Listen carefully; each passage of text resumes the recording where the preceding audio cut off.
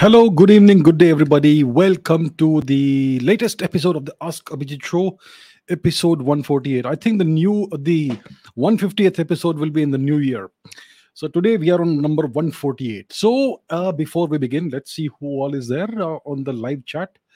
I can see Tejas, Axo, Daniel Nicholson, Saurabh, Ketan, Tejas, Akshit, Vikram, Dan Charan, Jetha, Jong Un, Albert, XP, Melvin, Typical Gamer, Manohar, Sayan, Shivam, Vladimir, Biden, Technish, Rahul, Tejas, Naman, Aditya, Pranav, Abhinav, Tanmay, Sky, Yashas, Dilip, G, Herbie on Wheels, Shubhayu, Shailesh, Sushant, Vladimir Zelensky, Karan Nalawat, Rajat, Aparichit, Prince Chauhan, Nandan, Mayank, Feminist Slayer, Mazar Chachar, Bhavna, Vansh, Ahire, Rahul, Zaktel, Everyday Things, Krishna Prasad, Jay, Pankaj, GOH, Dungar Singh Chauhan, Asmenor, Mohit, Debosman, Stone 420, Prabhakar, Aditya, Mr. Giga Chad of India, Vikram, Dan Charan, Dheeraj, Pamel, Zhong Jina, Dilip, Gaurav, Teja, Akasam, Arsh, Nitul, Crazy Brains, Nick, Mihir, Parth, and lots of other people. Priyanka, um, Lokesh, Asminor, Sushant, Ashima, Arun, and lots of other people. Good evening, good day. Thank you so much for being on the show on this live telecast. So let us begin with the questions. As always, I've taken a whole lot of questions. Let's see how many of them I can answer. I'm able to answer today. So let's go for question number one. Question number one is about the G20 presidency. Aditya says, please explain the importance of the G20 presidency for India. Saurajit says, India is the president for G20 for 2023. What opportunities does it bring to India in terms of geopolitics? And Voldemort says, what's your take on India's presidency in G20? How can India use this power other than inviting countries like Singapore or whatever else? Yes. So yes, India has now assumed the G20 presidency. India is the president of the G20 group of nations for 1 year. So first of all, let's understand that this is a rotating presidency. Um Whichever nation is due to host the next G20 summit becomes the president for 1 year, and the G20 summit is also allocated on a rotating basis. So the previous G20 summit, which happened just a few couple of months ago, was hosted by Indonesia in Bali. So Indonesia was the G20 president. Now the next summit is going to be in India. So India is the G20, has assumed the G20 presidency. So it's a rotating presidency. It's not something that India has won by defeating everybody else. It's not like that. It's something that every nation in the G20 group uh, gets once in roughly 20 years or so. So that's what, first of all, it is. Now, what does this G20 presidency mean? So, first of all, it has no real geopolitical benefits. Yeah, this is more like a prestige thing or a status thing, that yeah, we are the G20 president. But of course it brings in some tangible benefits for the nation. uh, so the nation gets to host the G20 summit, and not just one summit but a whole lot of events that take place throughout the year. So you get to showcase your people, your capabilities, the talent that you have in the nation, the various institutions and organizations that you have. You get to bring various people together from various nations and have them interact with your people. So that helps your nation in a variety of ways. You get to show off whatever you have achieved. So that kind of enhances your soft power. Nations like China are really good at this, showing off how great they are, apparently how great they are, right? And so on. So it is an opportunity for each nation to showcase whatever is great about it, whatever is good about it, whatever talents it has, and all that. So there are events that are going to be held in various parts of the nation in India throughout the next year, throughout this coming year. And it's going to be a great opportunity for lots of people in various parts of India to interact with G20 delegates from across the world in their particular field of expertise. And it helps India showcase the achievements that India has done. So let's take a look at the press release and all that to see what exactly this means for India. Where are we? One second. So let's go and take a look at this. India assumes a G20 presidency. What does this mean? So India has assumed the G20 presidency from Indonesia today. This is on December 1, 2022, right?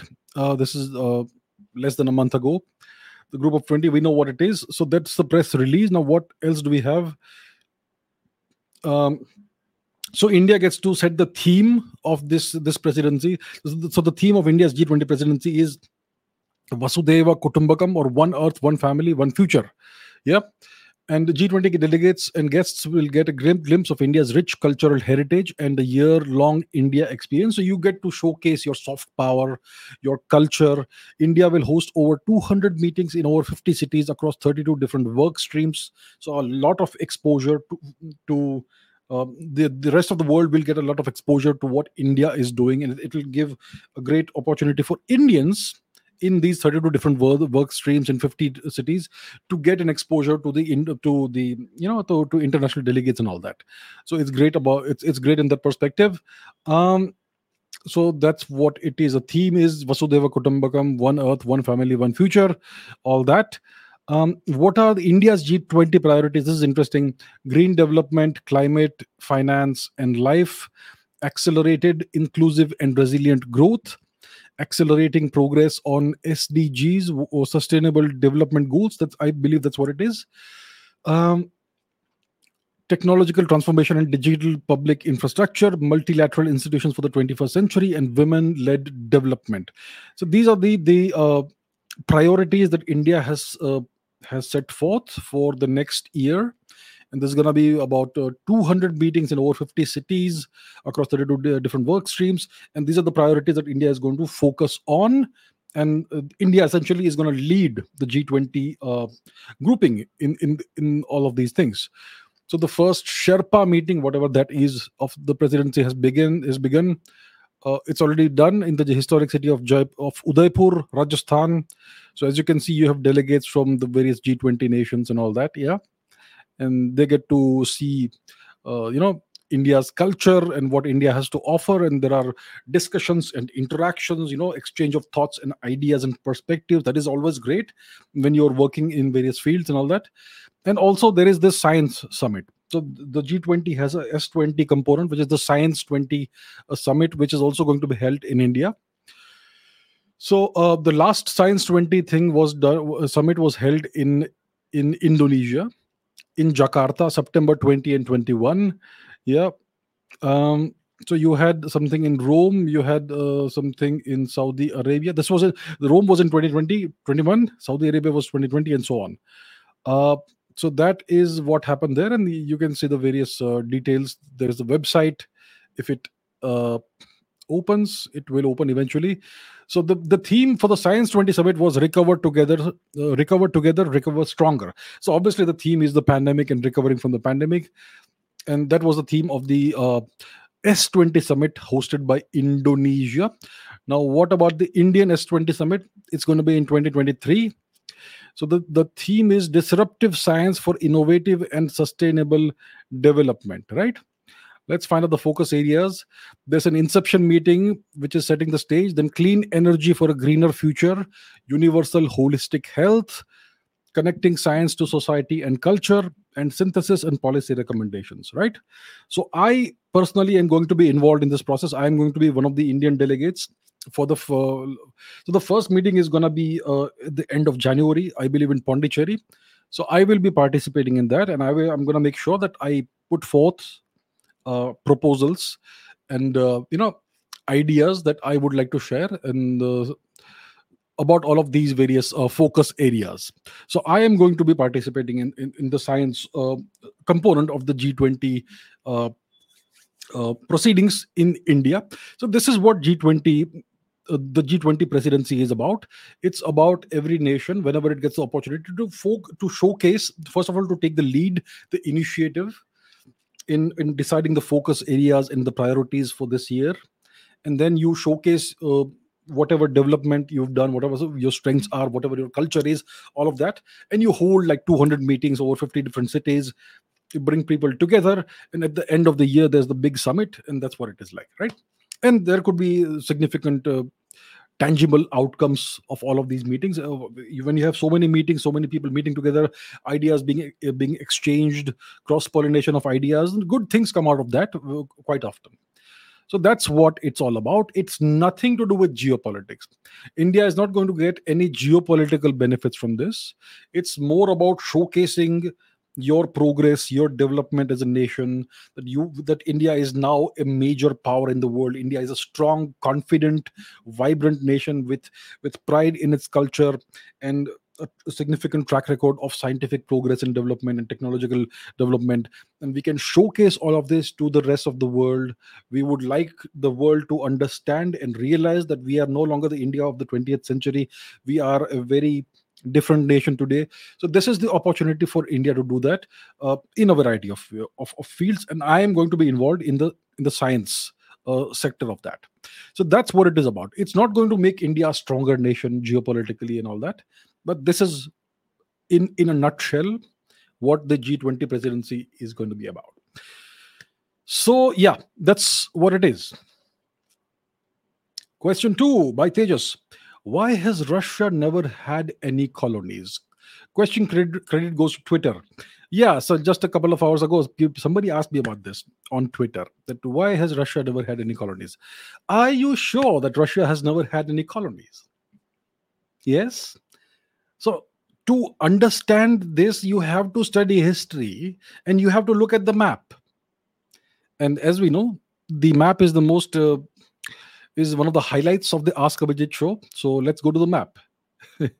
Where's the map? Here's the map. Take a look at Russia. So Russia is this nation state that straddles the northern part of Eurasia. Yes, from Eastern Europe onwards. Moscow is in the eastern part of Europe, uh, east of Belarus and the Baltic states, Lithuania, Latvia, Estonia. Ukraine is a well, they will not touch upon Ukraine right now. It was part of the USSR, obviously. And then this entire enormous, vast expanse of territory. This is all Russia, all the way to the far east of Asia. It also includes this Sakhalin island. Yes, it was once believed to be a peninsula, but now we know it's an island. And it also includes the Kamchatka Peninsula, which is here. Yes, the Kamchatka Peninsula, and the various Kuril Islands, where Russia has a territorial dispute with Japan, a simmering territorial dispute that goes back more than a century. So it's an enormous expanse of territory. Do you think this is all this entire territory is inhabited by Russian-speaking people? Is that what you think? Take a look at the map. Does it make any sense that this whole entire enormous, vast expanse of territory is inhabited by only Russian speaking people? It's not the case. Firstly, understand the history of Russia. Who are the Russian people? The Russian people are Slavic people. They're the largest uh, ethno-linguistic group within the Slavic peoples. Yes, there are other Slavic peoples also, for instance, in Serbia and so on. The Ukrainians are also Slavic people, whether they like it or not. That is the case, right? And the largest Slavic group is the Russians. The Russians are their origin lies in the Kievan Rus about 1,000 years ago, right? Uh, so I'll not go deep into history, but the Slavs are in Roman records nearly 2,000 years back. A Slavic ethnic group is attested in Roman records nearly 2,000 years back, if my memory serves me right. And the history of the Kievan Rus people goes back about 1,000 years. Their leaders were actually Vikings, yeah, the Varangians. I may be mixing a couple of things up, but you can look it up if you're interested. So the history of the Rus people, the Russian people, goes back about 1,000 years. Their actual original capital was Kiev. Yes, and then there was this period which essentially was the Russians coming under the Mongol yoke. After the death of the great conqueror Sri Chinggis Khan, his sons decided to conquer territory just for the heck of conquering. Yeah, and then Russia came under the yoke of the Mongols, led by their great general, the great Mongol general Subodai the Valiant, who began his career under Chinggis Khan, and later on he He served the second great Mongol Khan, Ogodai. So the Russians came under the Mongol yoke. It was a very tough time for them. Yes, and then the Mongol Empire disintegrated rather sooner than one would have expected. But that's what happened. Then eventually Muscovy became a thing, and then the Russian Empire became a thing. I'm really doing a fast forward of a very large period of history. But then you had this period of Russian expansion. So during the time, essentially, when the Europeans, the rest of the Europeans were destroying and colonizing Africa and the Americas, and mainly India, where most of the wealth came from, at that time the Russians were expanding eastwards, further eastwards, further eastwards. So if you look at the ethnic groups who live in the eastern non-European part of Russia, you have non-Slavic people who live here.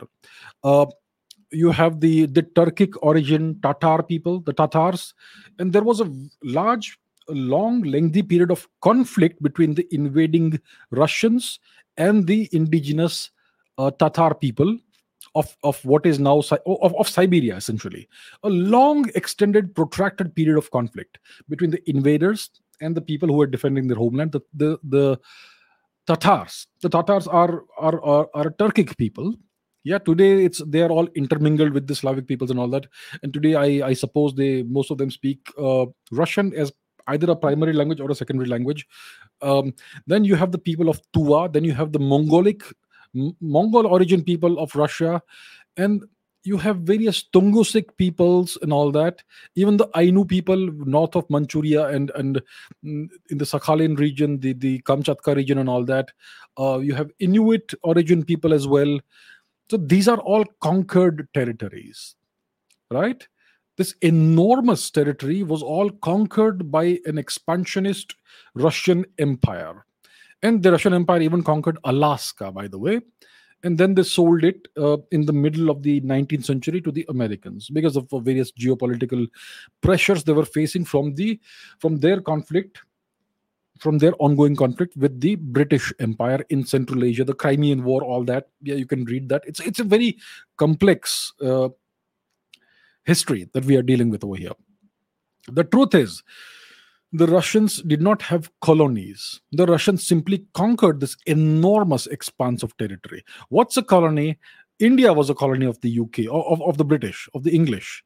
So Britain is all the way over here, this island west of Europe, this island in the Atlantic Ocean, and they conquered India, and they set up a government over here, an invasive, oppressive, uh, occupying force that administered India by force, forcibly, and extracted every last bit of value out of India. That is called colonization. And a similar thing happened in various parts of Africa, various parts of various European kingdoms and empires and nations colonized various parts of Africa. Africa was divided up between them, and they all proceeded to extract everything of value out of Africa. And a similar thing happened in the Americas as well. Of course, in the Americas, you had settler colonialism, yes, which means that the Europeans actually conquered this territory and settled down and genocided the natives. Yes, that's a whole different part of history. And a similar thing happened in South America. I mean, in Argentina, where are the natives today? None survive. What about Chile? Where are the natives? Hardly any survive at all. In Brazil, also the real natives are all oppressed and all that. It's a very sad and terrible history. So that is settler colonialism. You conquer a territory, you settle your own people there, and you essentially marginalize the inhabitants who are native to the land. That is settler colonialism. So when you talk about Russia, this entire enormous expanse of territory, that's settler colonialism. Of course, today in much of Eurasia, the Eurasian part of Russia, the principal ethnic groups that you will find will probably be of Tatar origin or Tungusic origin or Ainu origin or Tuvan origin and various other groups. But they all come under the yoke of Russian culture and the Russian language. So the Russian language is the official language, and so on. It's quite complex, the whole scenario. But all of this is conquered territory. It is non-Russian territory, non-Slavic territory. Yeah, it has all been conquered reasonably recently. So the Russians are no strangers to colonization, and what they have done in the Eurasian part of Russia, the Asiatic part of present day Russia, is settler colonialism. Yeah. So and the easternmost great city is Vladivostok, just north of North Korea. It is a port city that freezes in the winter. Yeah. And it's quite close to Japan. So Russia and Japan have this simmering, ongoing territorial dispute that dates back more than a century, dates back to the Meiji Restoration, and maybe even before that if we go deeper into it. But that's the deal. So the question, I hope I've answered it. They most of today's Russia is non-Slavic territory that has been conquered by the Russian Empire. That's what it is. So Russia itself is no stranger to colonization, to settler colonization. And Russia itself, the present day nation state of Russia, is the successor of the USSR, which itself was a successor of the Russian Empire, under which was built by various rulers like Ivan the Terrible. What was his name? Catherine the Great, and so on. I don't, yeah, just a couple of names I can tell you. There's much more to it. Peter the Great, and so on. So that's what it is. So yes, the Russians also have had colonies. They also have indulged in colonization. They are actually not very different from their European neighbors. Yeah, and if you want to know about the Tatar people, for instance, let's do a quick Google search about the Tatars. You may have heard of those Russian siblings, tennis playing siblings, Marat Marat and Dinara Safin. Yes. So both of them, Marat and Dinara Safin, they are siblings. Yes. They are tennis players. They have both been world number one. They have both been Grand Slam champions. I don't think Dinara ever won an individual Grand Slam title, but she won at least a doubles title, at least if I remember correctly. And she was world number one, and her brother also was world number one. Uh, yeah. So yeah, obviously they don't look very happy here. They must have lost a match or something.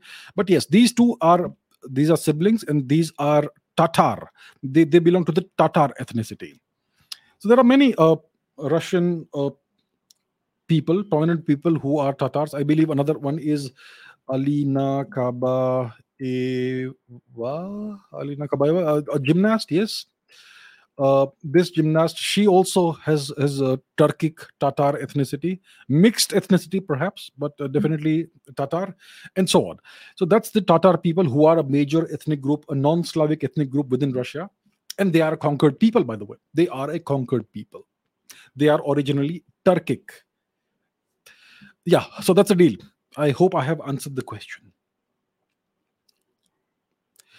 Daniel Nicholson says, you rightly predicted a Chinese misadventure along the LAC, Tawang.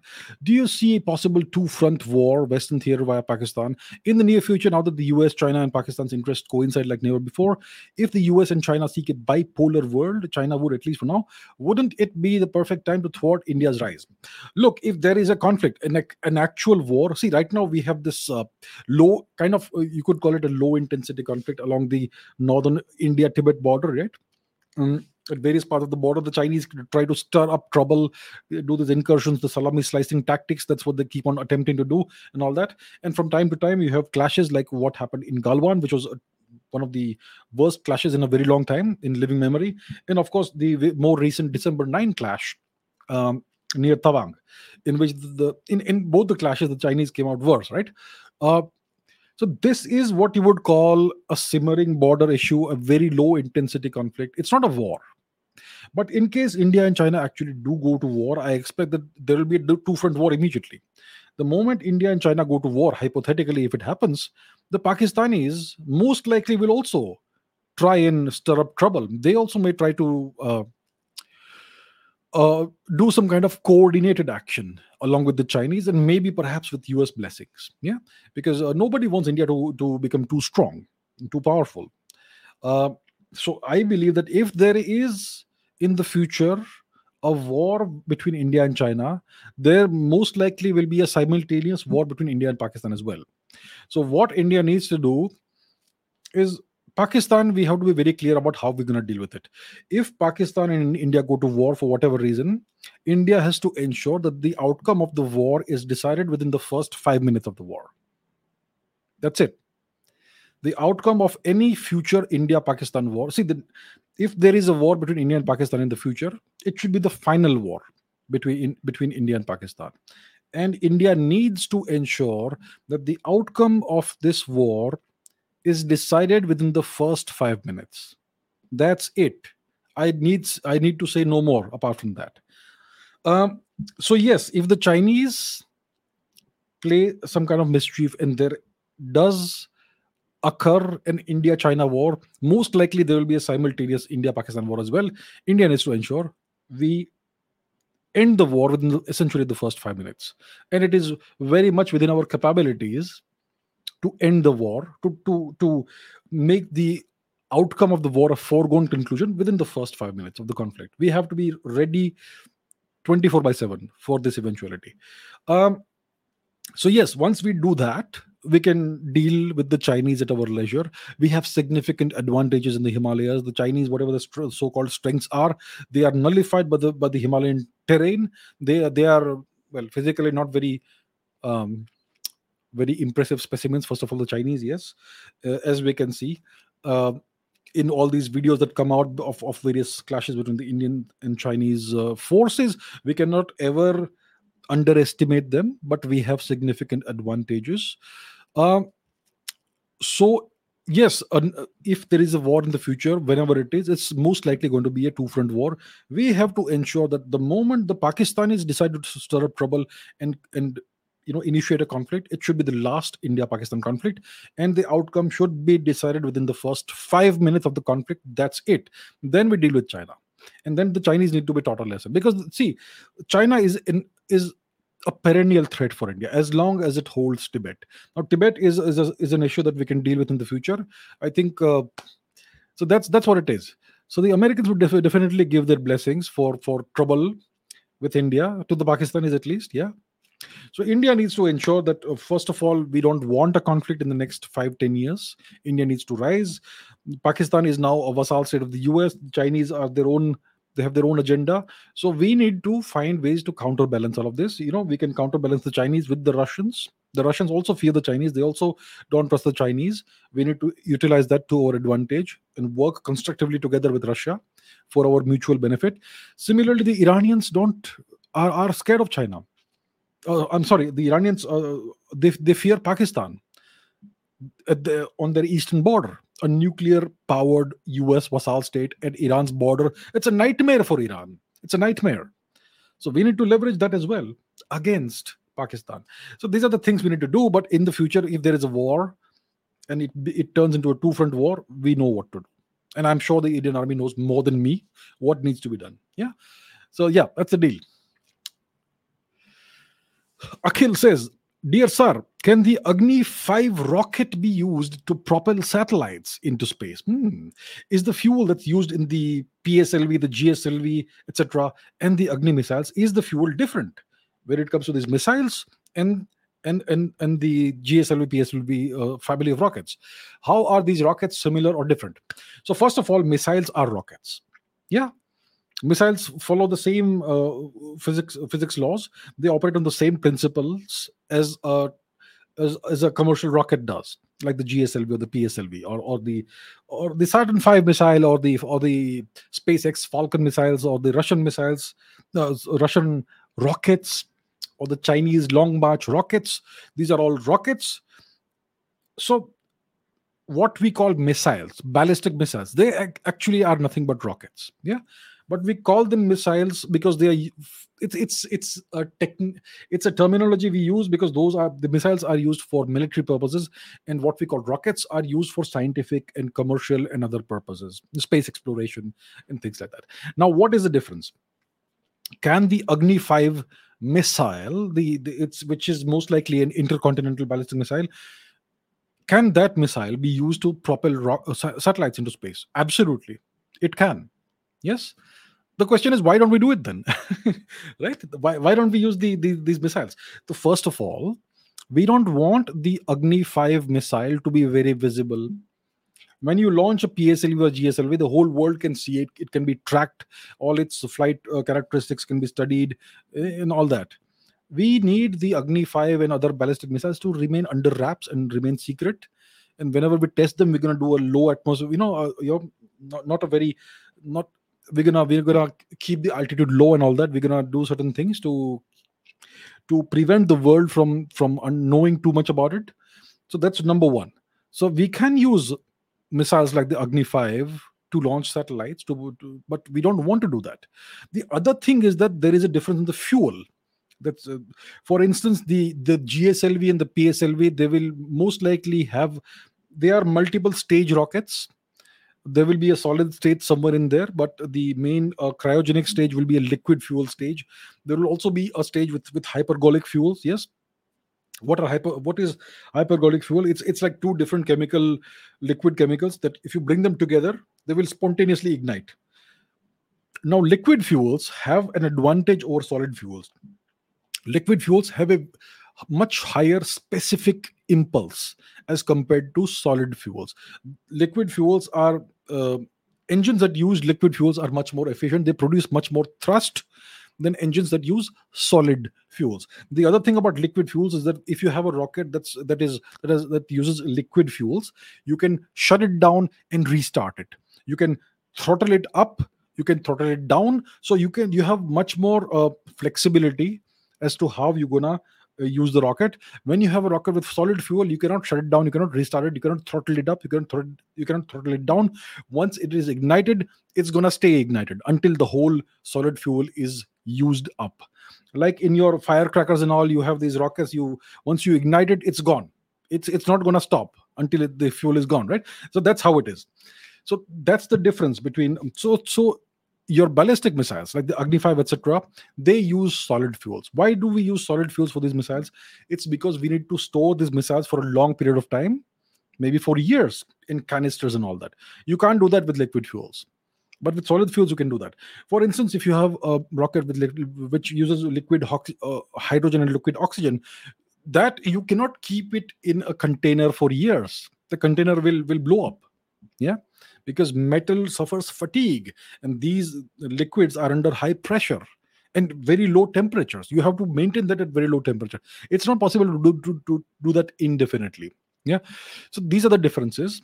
uh, so mainly, and in a rocket like the PSLV or the GSLV, or even in a system like the space shuttle, which is now retired, you had a combination of liquid fuels and solid fuels. For instance, if you look at the space shuttle, let's put the space shuttle on the screen. Space shuttle. One second. Here it is. You look at the space shuttle. This is the space shuttle. You see that the main bird, the main spacecraft is attached to this orangish enormous fuel tank, and it has two rockets on the sides. Yes, so the two rockets on the sides are boosters. I believe they are ignited only for like 90 seconds or 2 minutes or so. These are solid fuel boosters. They provide a very quick and dirty thrust initially, and then they are jettisoned. And and the main engines are also ignited at the same time in the very beginning, and they use liquid fuel from this enormous orange tank. So you have a system that uses solid as well as liquid fuels here. And similarly, in the GSLV, I believe there is a stage with the GSLV has booster rockets as well, booster motors. I believe those are liquid fueled booster motors, but there is a solid fuel stage also, I believe, in the GSLV, if I'm not mistaken. Or maybe in the PSLV. I have not studied this in great depth, but that's how typically it works. So a rocket can use multiple kinds, has multiple stages, and you could have a solid fuel stage as well. So that, I hope, explains the difference between solid fueled rockets and liquid fueled rockets.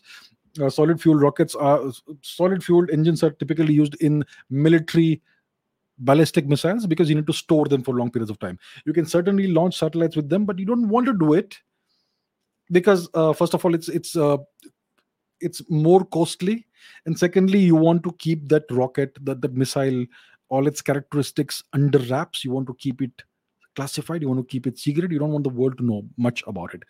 That's the reason why it is the way it is. All right. Akhil Ganapati Nidhi says cruise missile doesn't have unlimited range, and no missile is nuclear powered. They just carry nuclear warheads or payload. I think this is in response to something I had said, and I had said that the Russians have a nuclear powered cruise missile that has essentially unlimited range. So, in response to that, my dear friend Akhil is saying that cruise missiles, Abhijit, don't have unlimited range, and no missile in the world is nuclear powered. Please understand, Abhijit, you're wrong. Okay, am I wrong? I don't get this, man. Let's do this. Um, I'm gonna have to do it. Sorry. Here we are. This is an article from 2018. Russia reveals unstoppable nuclear powered cruise missile. Yes, Putin announced a new high yield intercontinental range cruise missile purportedly capable of penetrating any missile defense system. Yes, what does it say here? It's a cruise missile which has essentially unlimited range. Read the article and it will tell you that it has essentially unlimited range. It is powered by a nuclear motor. All right, it is a nuclear powered missile. It is called the 9M730 Burevestnik.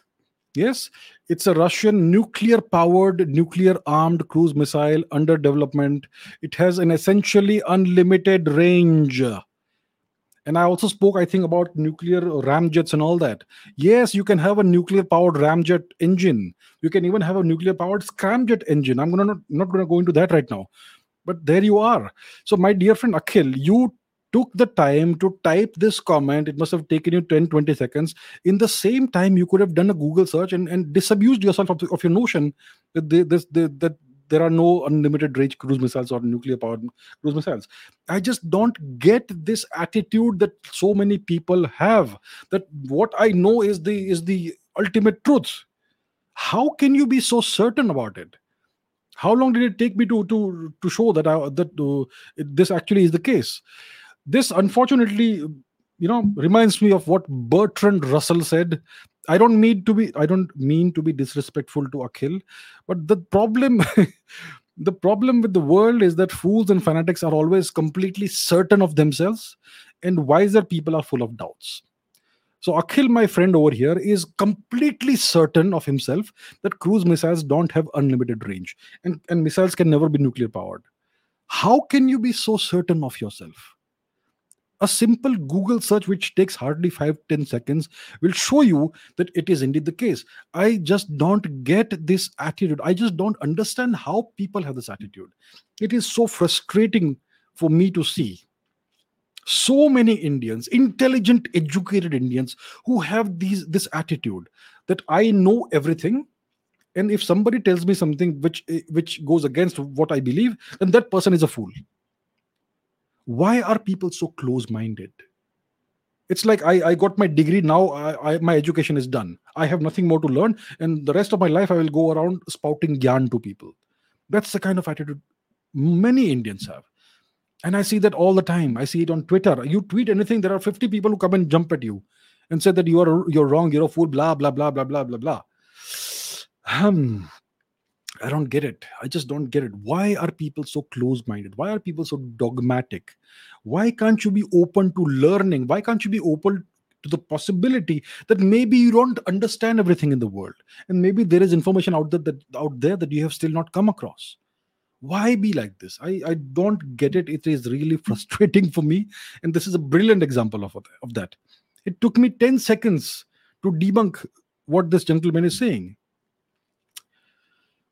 Really, really frustrating for me to see this. Anyway, let's go somewhere else, talk about something else. um, Daniel says, what are the geopolitical implications of Russia potentially cutting off gas supplies to Europe? Should the US led West exert pressures beyond the Russian threshold?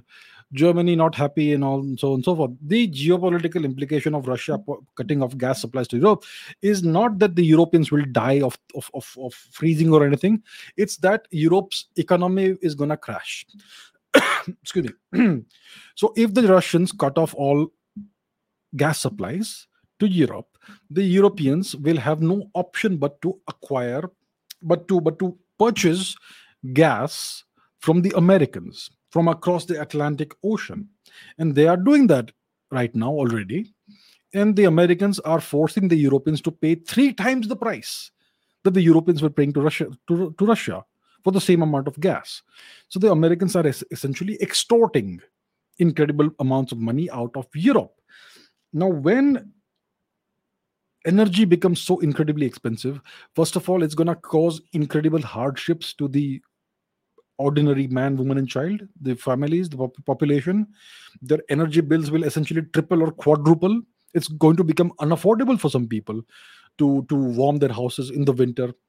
In India, in much of India, in the winter, you just wear a sweater or something like that. You don't need to heat your house unless you are in northern India, in northern UP, Uttaranchal, Shimla, Arunachal Pradesh, Ladakh, etc. But in much of India, it's not necessary. In Europe, you essentially freeze to death if you don't have heating in the house. So it's going to be very tough for many Europeans to just afford to pay the bills, the heating bills. That's number one. Secondly, much of, not much of, but all the entirety of the European economy depends on energy. Germany, for instance, is Europe's industrial powerhouse. They manufacture all kinds of things. If you want to manufacture steel, if you want to manufacture cars, if you want to manufacture anything, you need large quantities of energy. You need electricity, you need energy. You want to melt metal and make steel, you need a huge amount of energy to do that. And if energy if your energy bills triple or quadruple, where are your profits going to come from? It's going to destroy Europe's economy. It's going to essentially deindustrialize Europe if this continues over 3 to 5 years. That's the problem. These are the geopolitical implications of Russia potentially cutting off gas supplies to Europe. The Russians could also cut off uranium supplies to various European nations. France, I think, 60%, I think, of its energy comes from nuclear power. Where is the uranium? Yeah, where does the uranium fuel come from? These are the problems. So it's going to essentially cripple Europe. It's going to cripple Europe's economy, its manufacturing and industrial prowess, and it's going to essentially make Europe completely dependent on the Americans. Completely. Right now, at least they have their economy, they have their manufacturing base, they have their industrial base. Yes. Once that is crippled, what will they do? That's the thing. So that's the game that's being played. Vladimir, does it say Vladimir? It says Privet from Russia. Don't you think India should have long ago achieved the economic targets and should have crossed the $10 trillion mark? With Indians known to be the smartest in the world, where did Indian policies go wrong? Respect from to my Indian friends from Yekaterinburg, Russia. Privet, my friend. So what happened? Yes, it is true that Indians do have this. I mean, in the past, Indians had this reputation of being the smartest people in the world. The Japanese considered Indians to be the smartest in the world. The Chinese also did, and so on and so forth. Yeah. So yes, Indians are very intelligent and smart people. So what happened? What happened is that India had terrible leaders. Yeah. After 1940, what happened in 1947 is that power was transferred from one set of crooks to another set of crooks. The British, who were occupying and ruling India for more than 200 years, and they had totally destroyed and crushed India's economy, they then handed over power to a set of Indians who essentially continued the same povertarian practices and policies that the British had instituted. The same system persisted. They did not try to reform the system of oppression, the system of the colonial system that the British had built. The same system still exists today. It's an deeply entrenched system because now Indians believe it is their own system. Yeah. And the leaders, let's take the shining example of the great Mr. Jawaharlal Nehru. India's economy was so badly broken that even if you had okay policies, not great policies, India's economy would have grown at least 10% a year, because it was so badly broken. Just to restart it, the growth would have been 10% plus per year. Take the example of Japan. Japan was totally devastated by the Americans in World War II, and see how rapidly they were able to emerge out of the ashes and reindustrialize themselves. India could have done a much better job. India had a certain amount of infrastructure already present, which the Japanese did not have. They had to rebuild everything from scratch. So it was terrible, terrible leadership that ensured that India remained incredibly poor until very recently. Now, India is slowly rising from the ashes now, and India is now becoming a significant power in the world. But this could have happened in 1947 itself. The process could have been set in motion in 1947 itself. It is the terrible leadership which the British put in place that ensured that India did not achieve all those economic targets. Yeah. Until the 1990s, India and China were in the same position economically. And the Chinese then took off. And India is now taking off.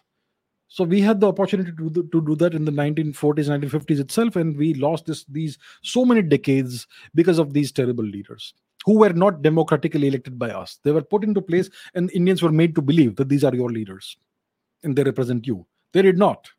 Anyhow, so that's what happened, right? Karman Man says, why is Canada a prosperous nation even though it has only a population of 38 million souls? What are your thoughts on the JTF-2? It's said to be one of the most highly skilled special forces groups behind the Delta Squad in the British SAS. Every nation has its own special forces and all that. The Indonesians have their special force. The Russians have the Spetsnaz. The British have the SAS. The Americans have the Marines. The Indians have the Marcos and various other groups, and so on. Every nation proclaims that its special forces are the best. So I don't think there's anything significantly special about the Canadian JTF-2.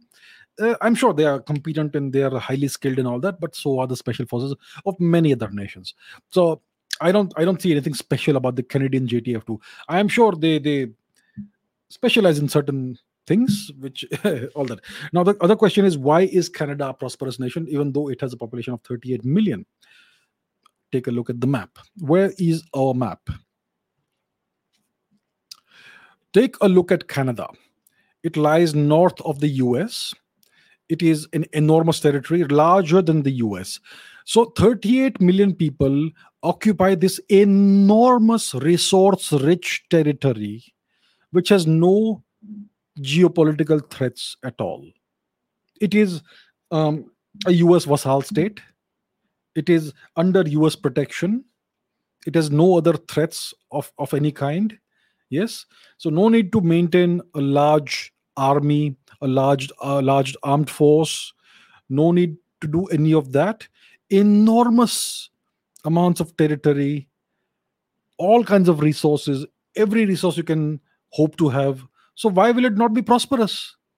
And the fewer people you have, the more prosperous you are. Of course, if you have just 20 people, it's not going to work out. But if you have 38 million, that's plenty to build as much prosperity as you want.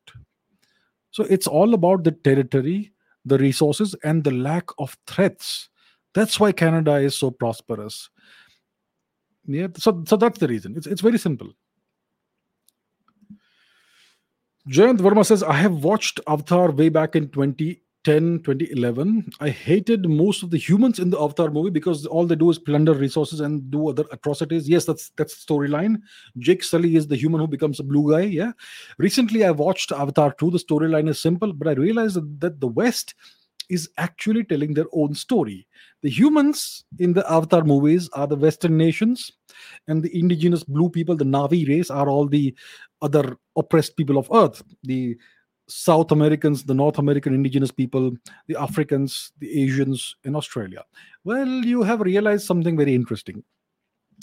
If you watch Avatar 1, which I watched when it first came out, it is essentially a white savior movie.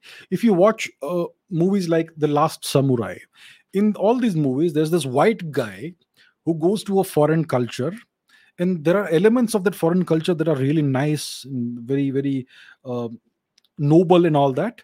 But eventually it is shown that the white guy has something superior about him, and he eventually ends up saving the day. So this is called the white savior trope in western movies. So Avatar essentially is a white savior movie. I'm sure I can think of many other examples, but I give you one: The Last Samurai. The Last of the Mohicans also could be possibly a white savior movie.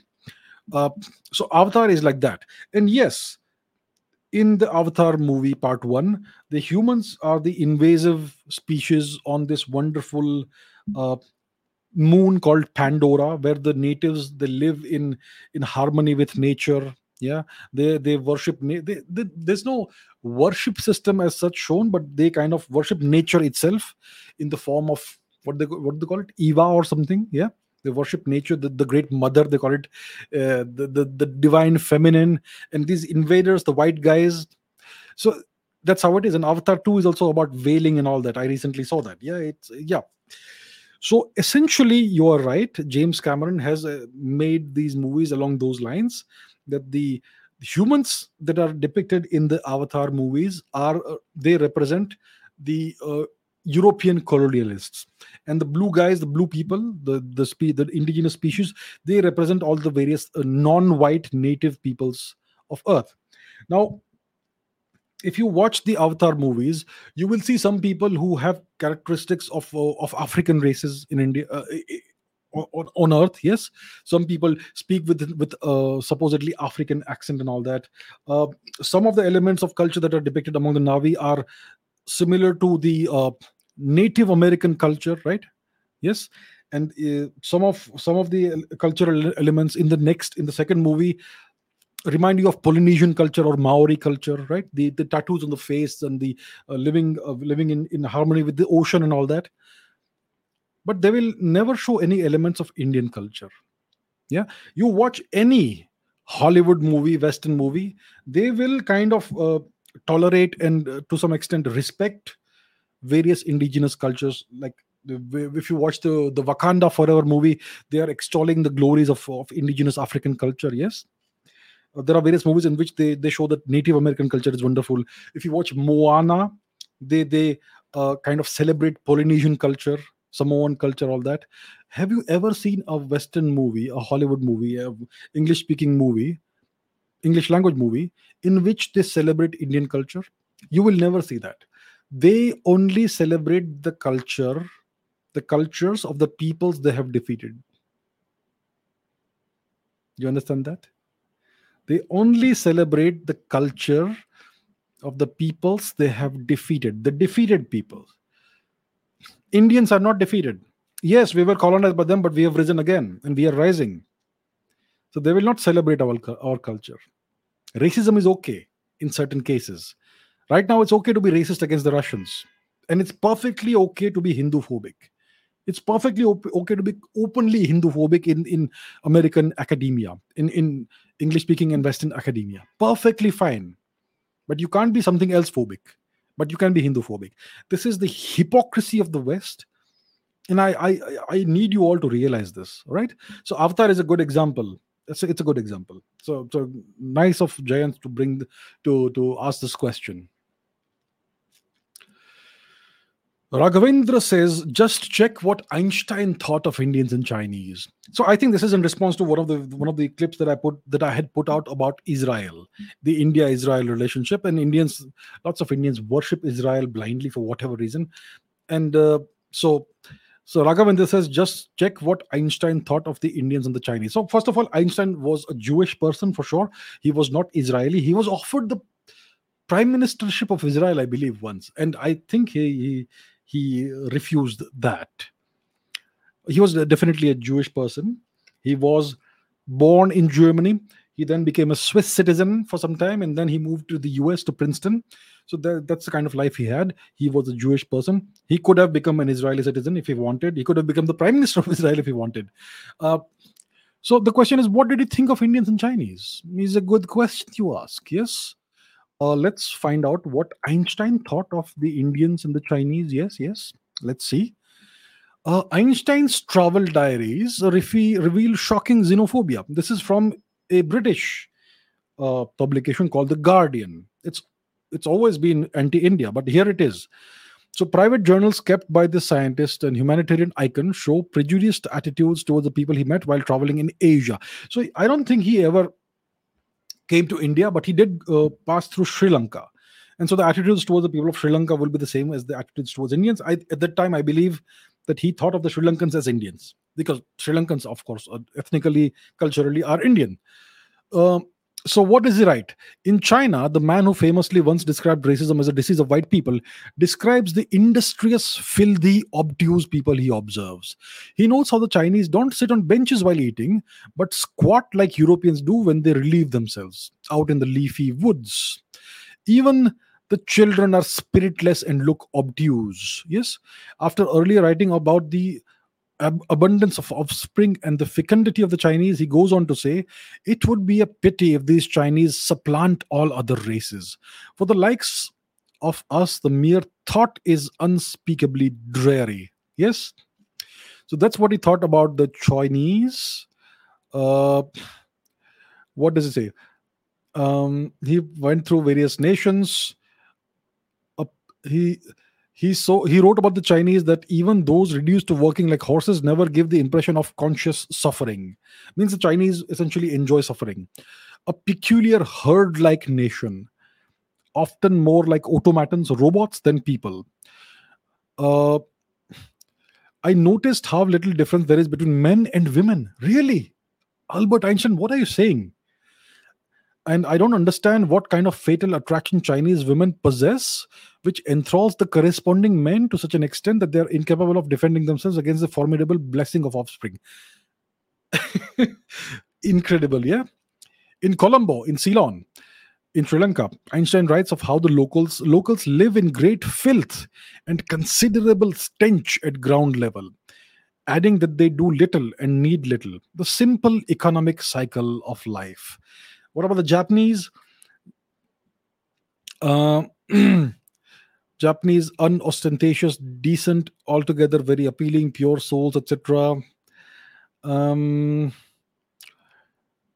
and so on and so forth. He is unable to understand how Chinese men find their women sufficiently attractive to have offspring with them. That's incredible. So racist and dehumanizing and so on. Yeah. So that's what he wrote over here. And there's more. Did Einstein believe that Indians were stupid? His diaries suggest so. What did he say? What did he say? Indians, Einstein believed, seem to have believed, were biologically inferior and were hampered by the subcontinent's climate that prevented them from thinking backward or forward by more than a quarter of an hour. Einstein believed that Indians are incapable of thinking forward or backward by more than a quarter of an hour. Incredible. Yeah.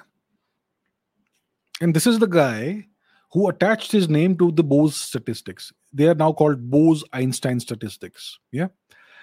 Mm, Einstein came across Indians in Colombo during his Far East voyage, and he mentioned their existence by referring to their primitive lives. Uh, an attitude that all that, yeah, geographical determinism and the Indians' alleged intellectual inferiority. Einstein attributes the alleged stoicism of the Indians he encounters to geographical determination by asking, wouldn't we too in this climate become like the Indians? So, Einstein, a Jew who was forced to flee Nazi Germany in the face of anti Semitic persecution, and so on, he may have changed his views on race later in life. He may or may not, we don't know. He has shown no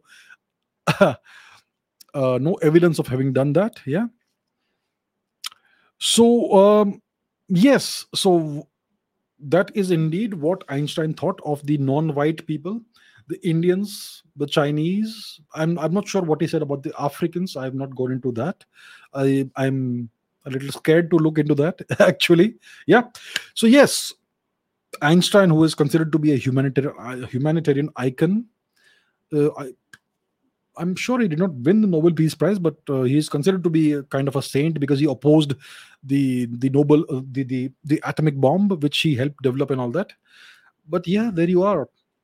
He clearly, if you read his diaries, there is clear evidence of racist attitudes and beliefs, and the belief that Indians are inferior and primitive and incapable of thinking forward or backward by more than a quarter of an hour, and the Chinese also are unattractive, and the women are very hardly different from men, and God knows what else. Yes, yes. So, like I have said, see, first of all, racism, I am sure it's prevalent in almost all ethnicities, all nations, and all that. So we should not take someone like Einstein to be representative of the average Jewish person. I'm sure there are lots of Jewish people who are not racist. I'm sure there are lots of Jewish people who don't have prejudicial attitudes towards non-white people. The majority of the Jews are actually non-white, but we know what happens in Israel and so on. Let's go not go into that right now. But yes, uh, to this point, it is indeed true that Einstein was had these deeply racist attitudes towards the people of India and China. That is the sad truth. This is a long question. Ajay says about the MRFA program, multi-role fighter aircraft. Do you think that instead of buying all 114 fighters of the same type, we should diversify the deal and buy, say, 38 fighters of the Rafale, 38 F-21s, 35 Su-35s, 38 Su-35s? Recent events have shown that it's not wise to totally rely only on one country for anything, or is diversifying too expensive in terms of maintenance? I'm asking the 78th time, so hopefully it will get accepted. Okay. Um, when you see, India has, how many different kinds of fighter planes does India have? We have the almost obsolete, definitely obsolete MiG-21s. We have MiG-29s. We had other MiGs also in the past. We have the Jaguar fighter plane. We have the Mirage 2000. We have the Dassault Rafale. We have the Sukhoi 35. We have a whole menagerie, a whole zoo of various different kinds of aircraft.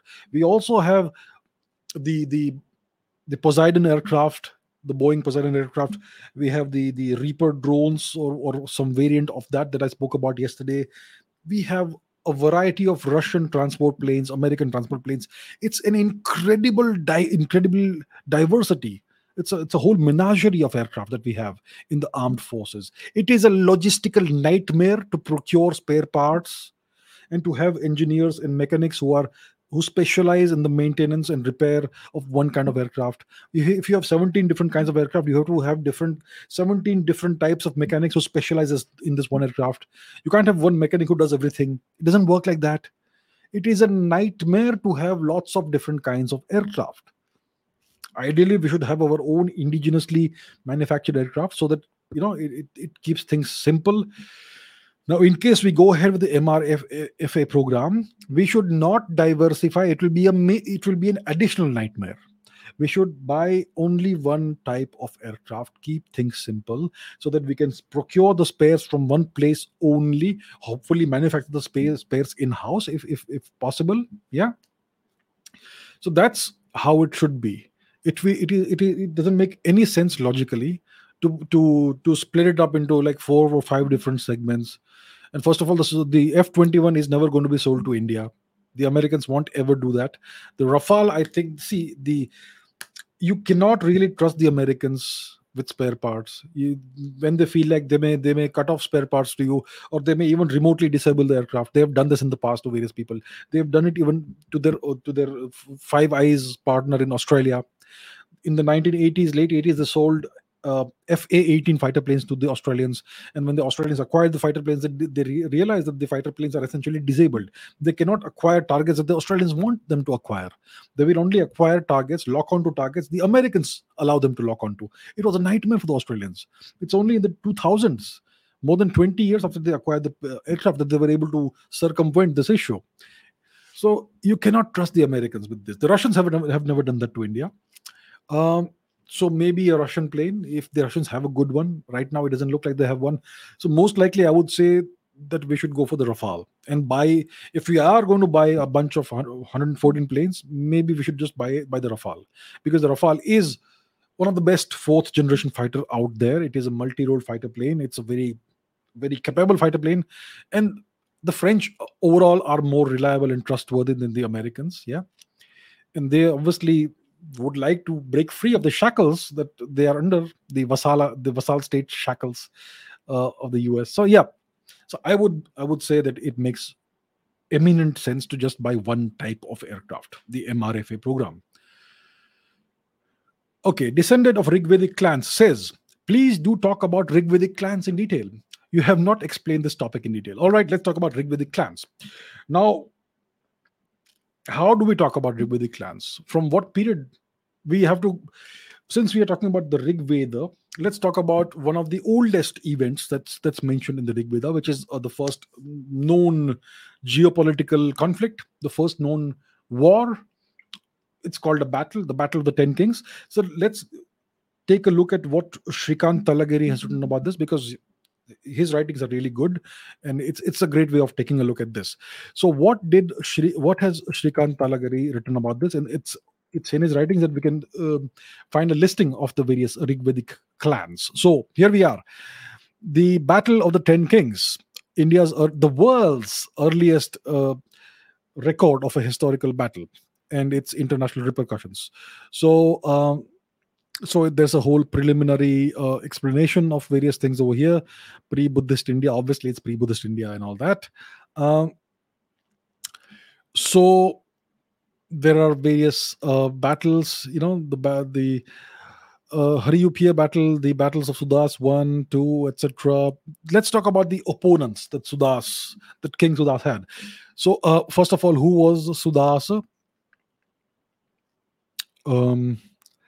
Sudas was a Bharatapuru king. He belonged to the Bharatapuru clan. They lived mainly in the Kurukshetra area of Haryana. Talagiri uses the term tribe, which is so wrong. These are not tribes; these are clans. A tribe is a small grouping of primitive humans who lives in isolation from other human society. The Rigvedic clans were not tribes; they were clans. So this is a wrong term that he has used, but that's fine. His scholarship is excellent, apart from this one flaw that we find. So the so King Sudas was the king of the Bharatapuru clan. Now, who are the opponents that he was up against? Let's take a look at that. The eastern opponents of Sudas. So the enemies in the eastern battles are the Bheda clan, the Ajas, the Sigrus, and the Yakshus, Devaka, Manyamana, the Turvasa clan, the Yakshu clan, and the Matsya clan. The Matsya later became a great Mahajanapada, right? The Matsya Mahajanapada. And the Purus as well.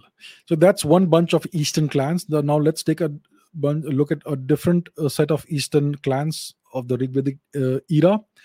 The Turvasas, the Yadus, the Yakshus, the Matsyas, the Ajas, the Sigrus, and the Bheda, and the Devaka Manyamana. So these are the names that are mentioned over here. These are people who lived in the east of India, clans that lived in the east of India in the Rigvedic age.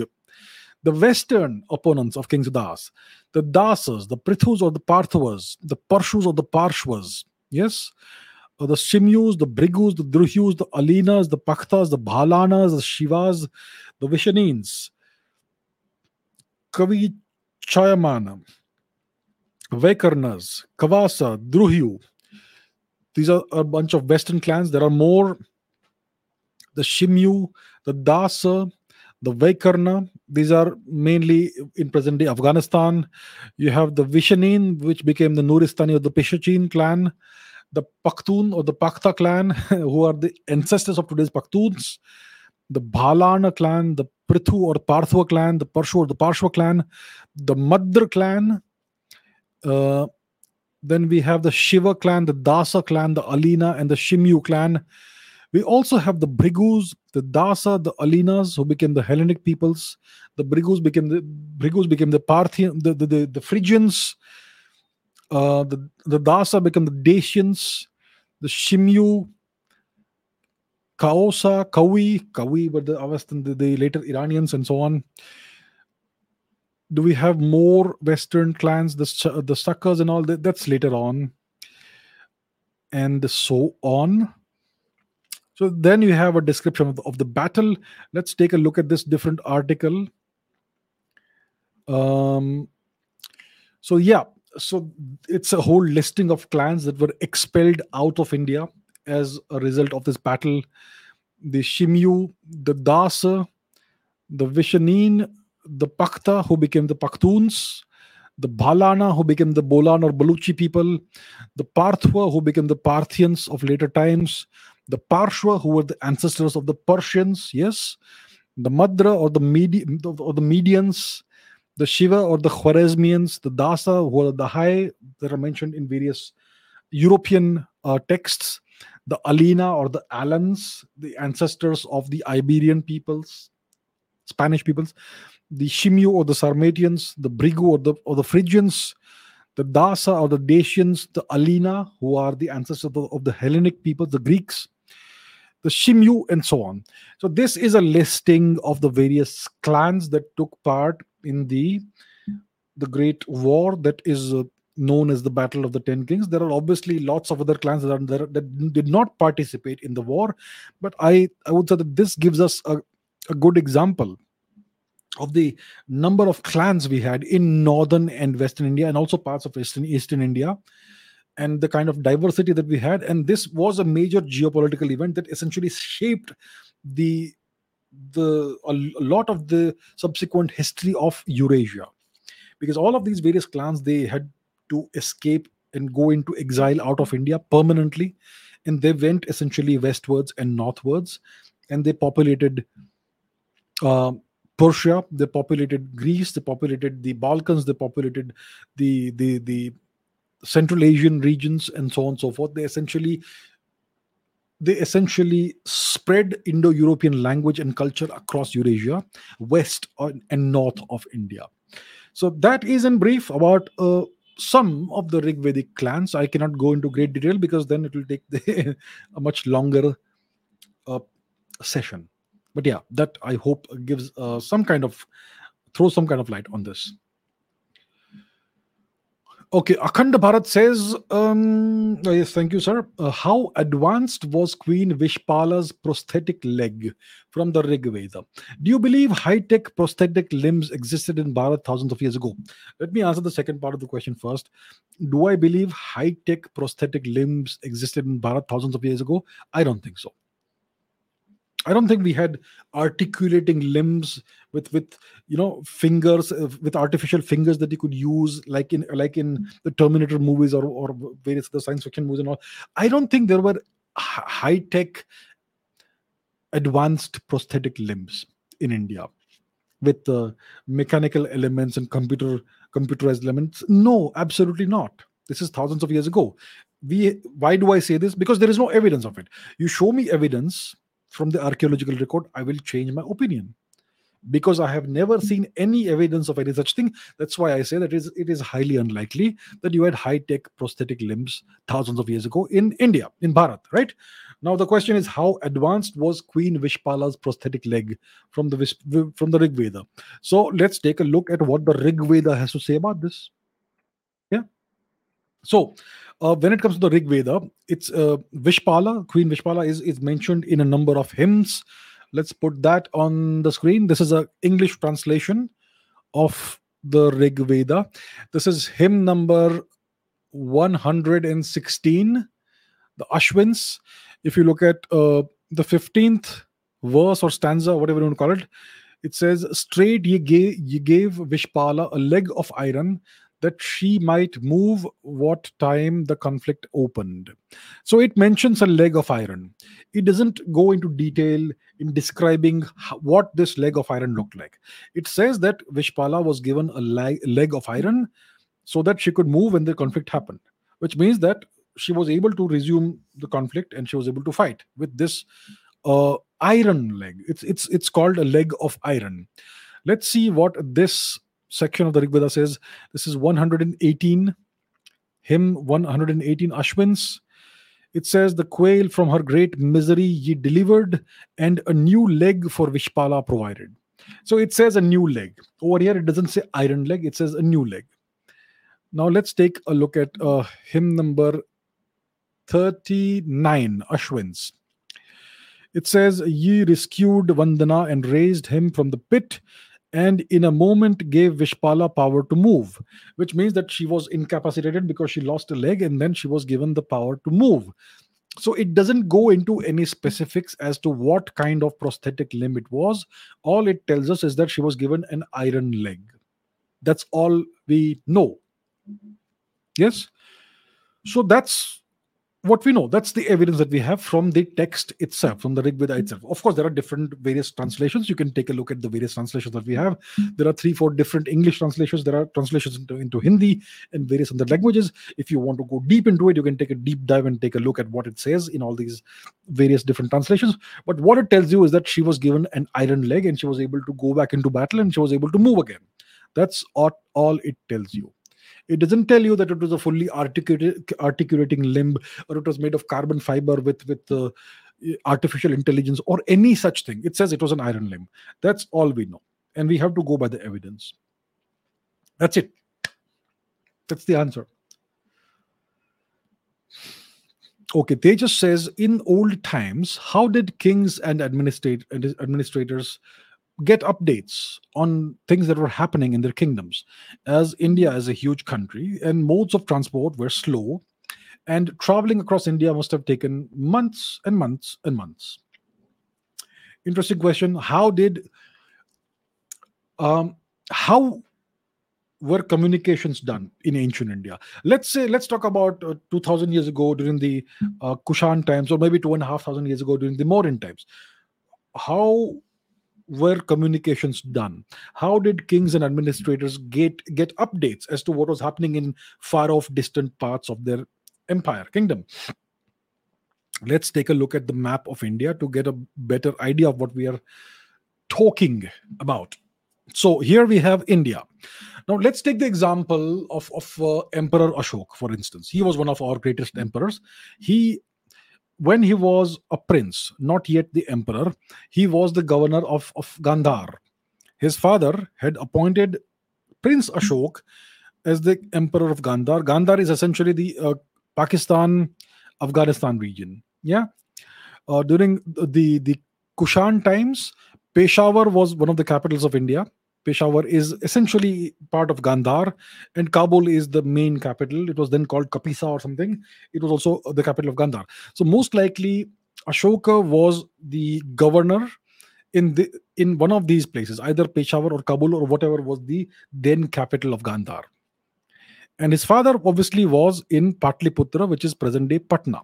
What is the the distance between, let's say, Patna and Kabul? Let us see, from here to here. That's 1,820 kilometers in a straight line as the crow flies. Yes. But obviously, if you want to travel from Kabul to Patna, Patliputra, you can't travel in a straight line. So it's going to be more like 2,500 kilometers. Now, in those days, we had these great highways, the Uttara Patha, the Dakshin Patha, and all that. These ancient great highways that connected various parts of India. So you could travel along the great Uttara Path from Patliputra all the way to Gandhar. And that's what typically you would do. So let's say the distance is by road 2,500 kilometers. Now let's say Prince Ashok wants to send a message, a report, a status report, let's say, to his father, Bindusar, in Patliputra. How long will this take? So let's say you have a distance of 2,500 kilometers, and let's say it's an urgent message. So you send a messenger on a horse, and along the Uttara Patha, you will have these imperial rest houses, way stations, where you will get fresh horses. And let's say Ashok tells the messenger, "Don't stop until you reach my father and send this message." Now, how fast does a horse typically run? Let's assume roughly it's 40 kilometers per hour. Yeah. And let's say that the messenger has access to fresh horses every 2 hours, let's say. So the horse will travel, let's say, assume at 40 kilometers per hour throughout. And let's say the messenger travels on his horse 10 hours per day. So in a day, he's going to be able to cover 400 kilometers along the Uttara Path. 400 times 5 is 2,000. So it'll take about 6 days, 6.5 days for the messenger on an urgent errand to travel from Kabul to Patliputra. I am obviously oversimplifying, but this is a back of the envelope rough calculation, which gives us a good idea of how things would have been. So if the guy travels on his horse with access to fresh horses, and if he travels at 40 kilometers per hour, 10 hours a day, then the guy will be able to travel from Kabul to Patliputra in less than a week's time. Yeah.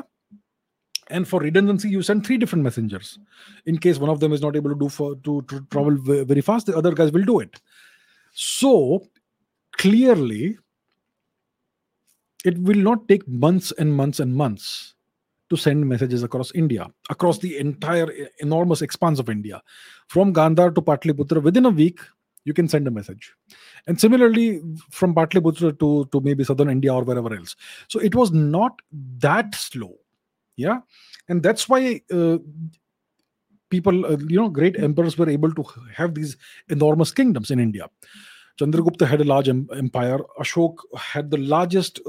He took the Mauryan Empire to its largest extent. That's what Ashoka did.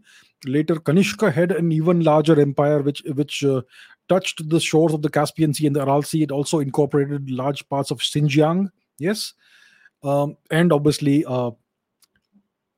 Gandhar and so on. So there also you would have proper systems of transportation and communication. Then you had the Gupta emperors. You had Lalitaditya Muktapida, who had a large empire and all that. So all these empires would have had proper systems of communications.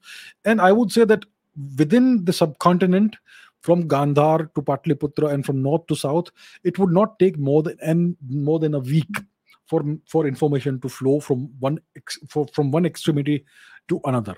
So that's how it was done. It would typically be on horseback. You would have dedicated messengers, couriers, and you would have these long highways, the Uttara Patha, the Dakshin Patha, etc., and various other networks of roads and highways.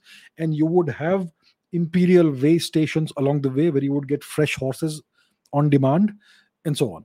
And the highways would be very well maintained. Yeah. So the so-called Grand Trunk Road, which Sher Shah Suri is alleged to have built, it was not he who built it. He simply refurbished the Uttara Patha that was in existence for thousands of years. So that's how it was done. So it did not take months. It would take hardly a week for messages to go across. All right. Arpit says, I have seen many times that Latin Americans, especially in Mexico and so on, in videos and documentaries, that the native people who live there still look somewhat like the people from the region of Southeast Asia, of Eastern Asia. Do you think there could be a possibility of migration between these regions in the past? Yes, definitely, 100%. If you look at the genetics of the people if you look at the genetics of the Native American peoples, whether it is in North America or South America, there is a significant affinity, a significant commonality between them and the people of Eastern Asia. For instance, if you look at the Inuit people, let's go to the map. So the Inuit people are also, or supposedly the Eskimo people, the so-called Eskimo people, who are now called the Inuit people. They live in Alaska, in northern Canada, even in Greenland, etc. These people, they are very similar genetically to the people of Siberia and Mongolia. It is very well known. It is established genetically. And again, if you look at the native people of North America and even Southern America, most of them, they have this appearance that is reminiscent of the Eastern Asian people, the Siberian people, the Tungusic people, the Ainu people, the Japanese people, the Mongolic people, the Han, to some extent the Han people as well. It's because of migrations. Yeah. So the dominant theory is that about 13,000 years before today, when the Earth was in the grip of the Ice Age, at that time the Bering Strait was frozen, and over here also the sea was frozen across. So it was just a matter of walking across. So humans were able to walk across from Siberia into North America, and then over several millennia, they migrated downwards, southwards, and eventually made their way into South America and all that. So that is the dominant theory of how the Americas were populated. So clearly there is a migration from Eastern Asia, Northeastern Asia. But now new things have come to light. they have found remains of ancient humans in South America that date back more than 100,000 years. So that it's so that becomes clear. So it becomes clear that there have been multiple waves of migration into the Americas, and the story may not be so simple and so linear the way it is made out to be. We also have the mystery of the Olmecs. Yeah, let's take a look at that. The Olmec heads. So the Olmec heads are found mainly in Mexico, the region of Mexico, if I'm not mistaken. These are enormous, colossal heads. If you can see how large the head is compared with human beings. Yes, and if you look at the facial features of all these Olmec heads, they don't look Eastern Asian. They look African. Yes, if you look at the facial features of these enormous statues, these heads, it's very apparent that these represent African facial features, not Eastern Asian facial features. So it raises the question as to who these people were. Did people migrate from Africa into these places, into South America, and leave behind these mysterious, gigantic carvings? So the story is not quite clear, uh, and there has been deliberate neglect of the history of the Native American people, because we know that America, whether it's North America or South America, it's stolen land. It has been stolen by the Europeans. They have essentially wiped out the natives, and they have taken over the territory as their own. Settler colonialism and genocide colonialism. So they don't want to go deep into the history of the Native American people, because then it will become very clear that the natives are the true owners and custodians of the land, and they have the real claim to the land. So the policy is, let's not dig deep into this. In North America, in the US especially, they have destroyed dozens, maybe hundreds of Native American archaeological sites, just flattened them. Very few such sites actually remain. In South America, we have lots of sites, and the situation is different there, but there is the same overall status. So yeah, that's a deal. The story may be quite complex, but it is clear that there were waves of migrations, at least one wave of migration from Eastern Asia into the Americas, and that's why so many Native American people in Mexico, in Peru, in Chile, etc. Maybe in Brazil as well, and definitely in North America as well. The Inuit people, the Eskimo people, the Aleutian people, etc. They all look like Eastern Asian. That's the reason why it is so. Okay, Bapan Sarkar says, did ancient India trade more with Southeast Asia than in the Arabian Sea? First of all, it's not the Arabian Sea. It was called, even the Arabs called it the Indian Sea. Yeah. So the correct name of the so-called Arabian Sea is actually the you could call it the Sea of Saurashtra, perhaps. So anyway, did India trade more in Southeast Asia than in what is called here the Arabian Sea? Because Indian culture seems to have spread primarily through trade in Southeast Asia, but the same didn't happen in the Arabian Peninsula or the coastal regions of Eastern Africa and Madagascar. What's my take on this? So if you look at the culture of Southeast Asia, whether it is Indonesia, Java, Sumatra, etc., whether it is Thailand, whether it's Myanmar, whether it is Cambodia, Vietnam, Laos, etc., even if you talk about China, even if you talk about Korea and Japan, there are very visible, very, very unmistakable elements of Indian culture that still survive. Yes, all across the region: Southeast Asia, Eastern Asia, Mongolia, China, everywhere. If you go westwards, you don't see much of that. If you go to Eastern Africa, you will see that the cuisine in Kenya, in Mozambique, in Tanzania, Somalia, it looks very Indian. They use the same spices, they use turmeric, they use the same Indian spices. The food smells very Indian. It looks and tastes very Indian, but it also has distinctive African elements. If you look at the textiles that ladies wear in Tanzania, Kenya, Somalia, those textiles are very strikingly similar to the textiles that used to be manufactured in Gujarat in the 17th, 18th, 19th centuries. Um, if you look at the style of dressing, the dressing style of ladies in let's say Somalia, uh, Somalia ladies, what traditional dress. Let's see what it looks like. This is the ladies' traditional dress in Somalia. This is the sari. You could be forgiven for thinking that this is a form of the sari. What about Ethiopia? Ethiopia. Okay, Ethiopian dress is not that. It is more Semitic or something, but you do see some elements of the sari or Indian dress in there as well. Uh, and the people of Ethiopia look kind of Indian. The people of Somalia also look kind of Indian. So, so then what's the deal, right? That's the question. Uh, so going back to the map once again, it is known that Indians have had a presence in Africa that dates back at least 4,000 years because of the presence of Zebu cattle, the Indian origin cattle, which is they are known to have existed in Egypt for dating back at least 2000 BC and so on. So Indians have had a very long presence in Eastern Africa, and you see that in the culture in Eastern Africa. You see that in the music of Somalia and in other various parts of Eastern Africa. You see it in the textiles, the dressing style, the cuisine, all these things. But so that's it. It's so the Indian culture is present, but it's like an undercurrent. And why is it so? And of course, if you look at the people of Yemen, let's take a look at the people of Yemen. Yemeni people.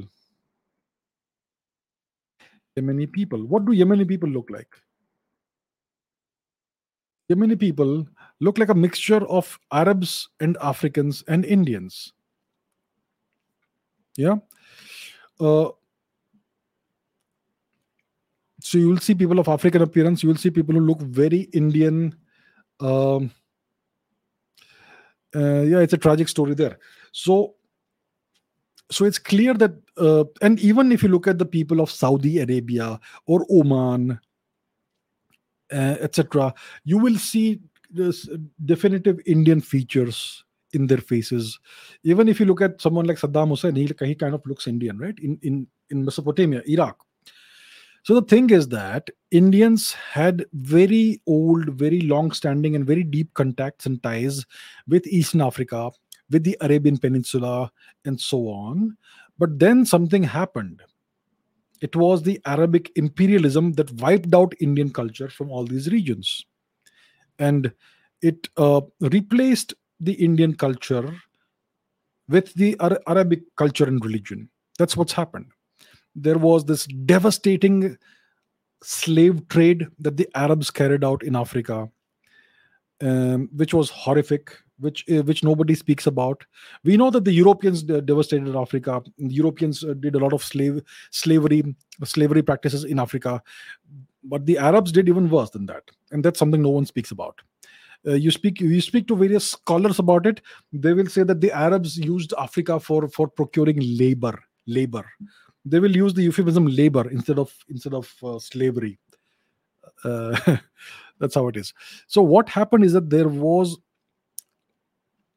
a very long standing and very deep Indian presence in Eastern Africa, and you will still find that in the genetics of the people of Eastern Africa, in Kenya, Tanzania, Mozambique, in Somalia, especially in Eritrea, and in Arabia as well, Oman, Yemen, Saudi Arabia. It's all been wiped out by Arabic imperialism. So that's why you see hardly any Indian culture left in East Africa and in the Arabian Peninsula. I would suggest, why don't you try and listen to Somalian music? The music of Somalia. It sounds very Indian. You will see very definitive Indian undercurrents in the music style and so on, in the way they sing and all that. So it's still visible to some extent, but it's now buried deep below the surface. And what's out there on the surface exterior is the Arabic culture that is all across the place. So that's what happened. Right. Long question once again. Surya Shekhar Panda says, suppose the liberties upon which a civilization is founded can possibly be used as vulnerabilities with an intention to destroy the civilization. If the civilization does nothing about it, its existence is in threat. On the other hand, if it starts to regulate the liberties, it's not the same civilization anymore. From the civilization's perspective, what is the solution to this dilemma, which is a win win situation from the perspective of the adversary? So let's talk, yeah, multiculturalism, cultural enrichment, etc. What they talk about in Europe, yeah. So Europe, over the past 100 years, has become very progressive, very liberal, yeah, under the shadow of the American benevolence. So Europe has a certain kind of culture. It has all these liberties, all these rights that people have, very open um, society. And now you bring in people from the Middle East, from Africa, who come from very different cultures, yes. And it is alleged that these immigrants, they weaponize the liberties against the host nation. So they say that we're going to use all these liberties to establish our presence and our culture in this nation, and then we're going to eradicate your culture. That is the allegation that is made very often through from many quarters. Some examples are France, other parts of Europe, and all that. So the question is that a very open culture. Europe is not a civilization. Europe has culture, yes. So let's say you have a culture with a lot of liberties, lots of rights. That people have all these rights: the right to free speech, the right to propagate your religion, the right to convert others, and so on and so forth. You have the right. So these rights become vulnerabilities when they are weaponized against the host culture, against the host nation. But if you curtail these rights, then the host culture loses its own identity. It is no longer the same thing. It becomes kind of intolerant. What is to be done? What is to be done? So we have to understand that there are two sides to every coin. You should, in a good culture and society, have liberties and rights. But those liberties and rights must come with duties and obligations. So, yes, you have liberties, you have rights, but you also have corresponding duties and obligations. It has to be a balance. Otherwise, you're a society that's asking for trouble. And Indian society always had this. You had rights, but you also had duties. You had liberties, but you also had obligations. So let's say you have a bunch of immigrants who come to your land and you offer them, you are magnanimous. You offer them refuge in your territory. You give them a piece of land to settle down in. You tell them you're free to practice your culture and so on. Yeah, you give them these liberties and rights, but you also have to explain to them what the duties are. That if you want to settle down in this land, you have to adopt our culture. You can keep on practicing your. So take the example of the Zoroastrians, the Parsis, who fled to India because they had nowhere else to go. India was the old homeland of the Persian people. So at the end of the day, when the Arabs took over Persia and they started massacring the inhabitants and converting people by force, those Parsis, those Persians who wanted to safeguard their culture, they decided to escape to India, and they came by boat or ship or whatever. They touched down on the western coast of India in present day Gujarat, and the local king told them that, okay, I am a magnanimous good guy. I'm gonna give you a piece of land, a village to settle down in. They called it Zanjan or something in Gujarat. You are free to practice your religion. We will not interfere with your way of life, but you have to adopt the local dressing style. You cannot so that's one thing. You have to dress like the locals, and secondly, you have to adopt the language of the locals as your own mother tongue. So that's how the Parsis became Gujaratis. If you look at Parsis today, their mother tongue is Gujarati. You look at Freddie Mercury, Farooq Balsara, his mother tongue was Gujarati. So all Parsis speak Gujarati. It is their mother tongue. Their priests and all may know, may still speak a bit of Persian or whatever, but their actual mother tongue and their actual culture is the Gujarati culture and the Gujarati language. And they would have had other duties and obligations as well.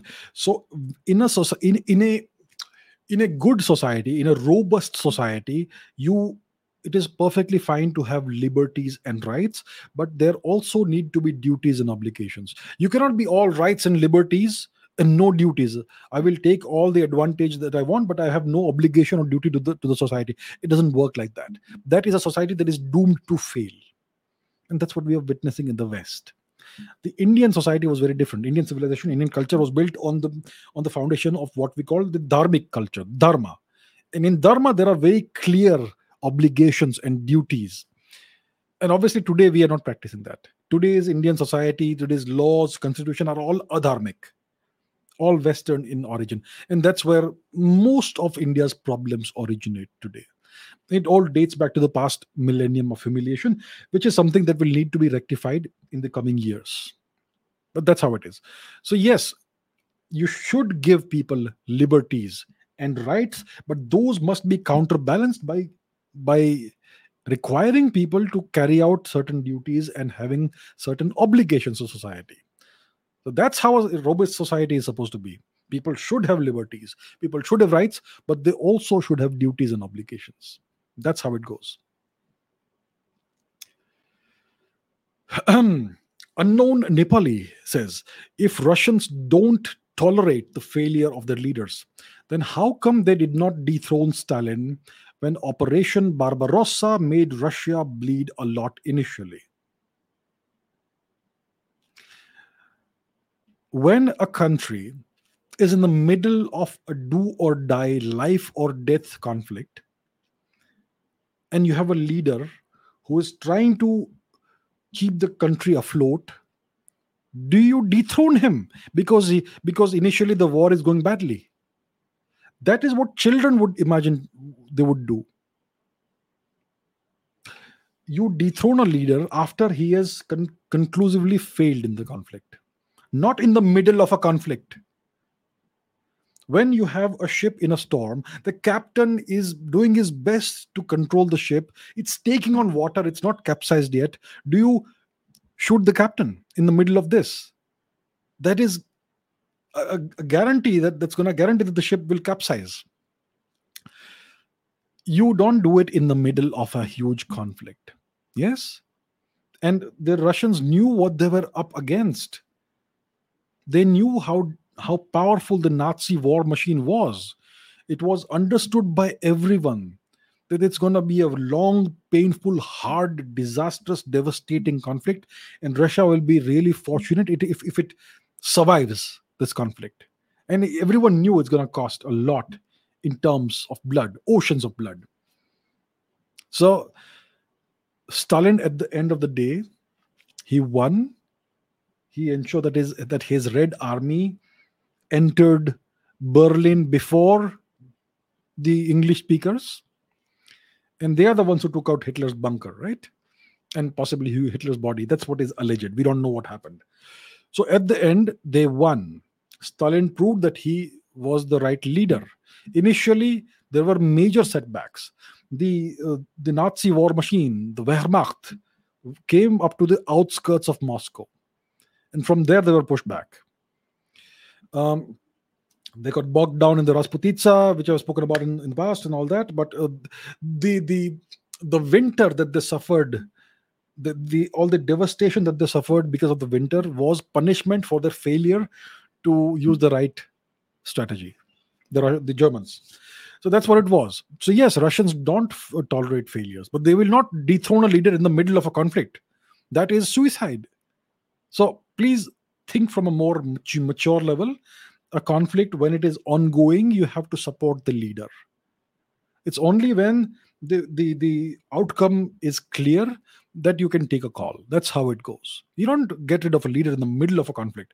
That is going to ensure that you're going to lose the conflict. Okay. Yum Thangnabi says, what is the obsession of humans from all culture with pretty faces? How valuable are humans with pretty faces? Why why do pretty faces attract so much attention? Has it got something to do with the nature of eyes or the mind? Who is considered pretty? uh, I believe humans of all ages find a certain kind of face attractive. So it's an evolutionary thing. Even if you show what you call pretty faces to a 3-year-old child, a toddler, then they will know. They'll be able to distinguish what is pretty from what they would consider what is generally considered to be not pretty. So what exactly is prettiness? Prettiness, I believe, is about facial symmetry. Both sides of the face are more or less similar. Hmm? And it's also about physical symmetry. It's not just about the face, it's also about the physique, physical symmetry. So both sides should be symmetrical. And the thing about pretty faces, what you call pretty faces, what we all call pretty faces, is facial symmetry. It's an evolutionary thing. It If a person has good facial symmetry and good physical symmetry, it is an indicator that this person has good genetics, this person has superior genetic traits. It is an indicator that this person has access to good nutrition, that this person has most likely an absence of any significant disease or illness or any predisposition to illness. Yeah. uh, it is an indicator, an indirect indicator of physical fitness, of survivability. Evolution is about survival of the fittest. So it indicates that this person has a survival advantage over others. Yeah. It indicates reproductive fitness, that this person, male or female, will be able to produce offspring, viable, good, strong, healthy offspring. It may also be possibly an indicator of intelligence.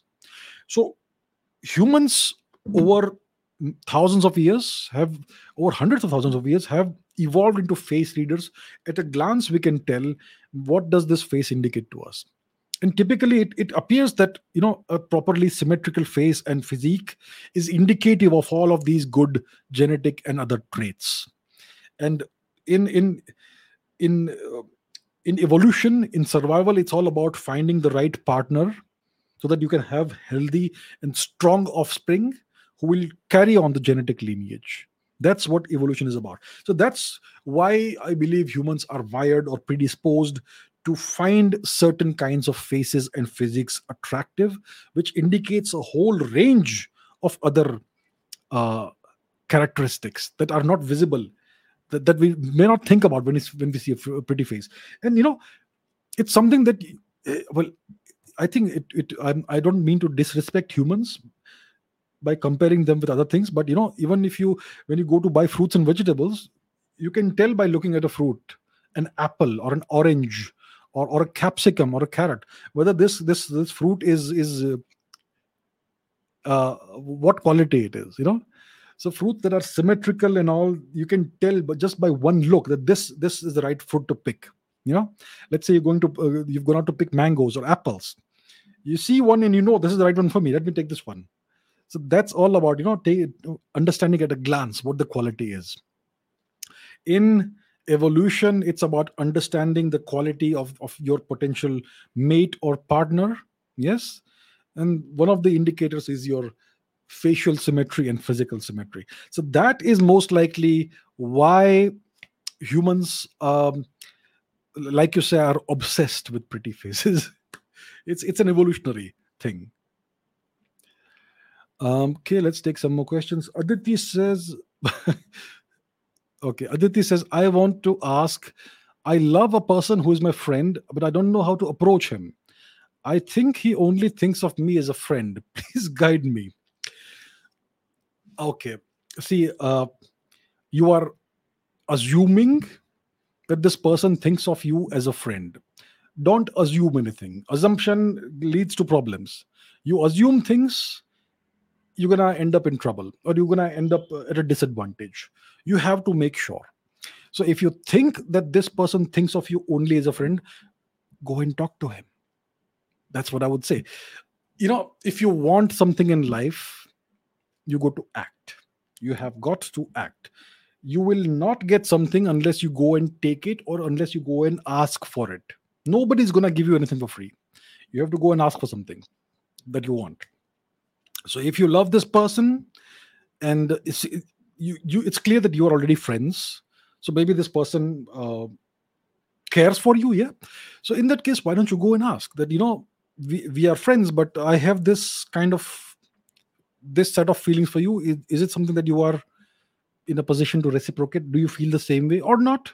It's fine, yes or no, but let me know. It's always the direct approach is always the best approach, and it's not like girls should not do it. Girls can also do it. I have known girls who did that, so it's fine. So you have to understand that in life, if you want something, you have to go and make the move. You have to go and take it. You have to go and ask for it. If somebody has something that you want, then they will not give it to you unless you go and ask for it.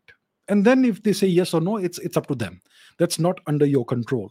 But what is in your control is that you go and make the approach. So I hope the guy is good. Yeah, don't go for some random. It should be a guy of good quality, I hope.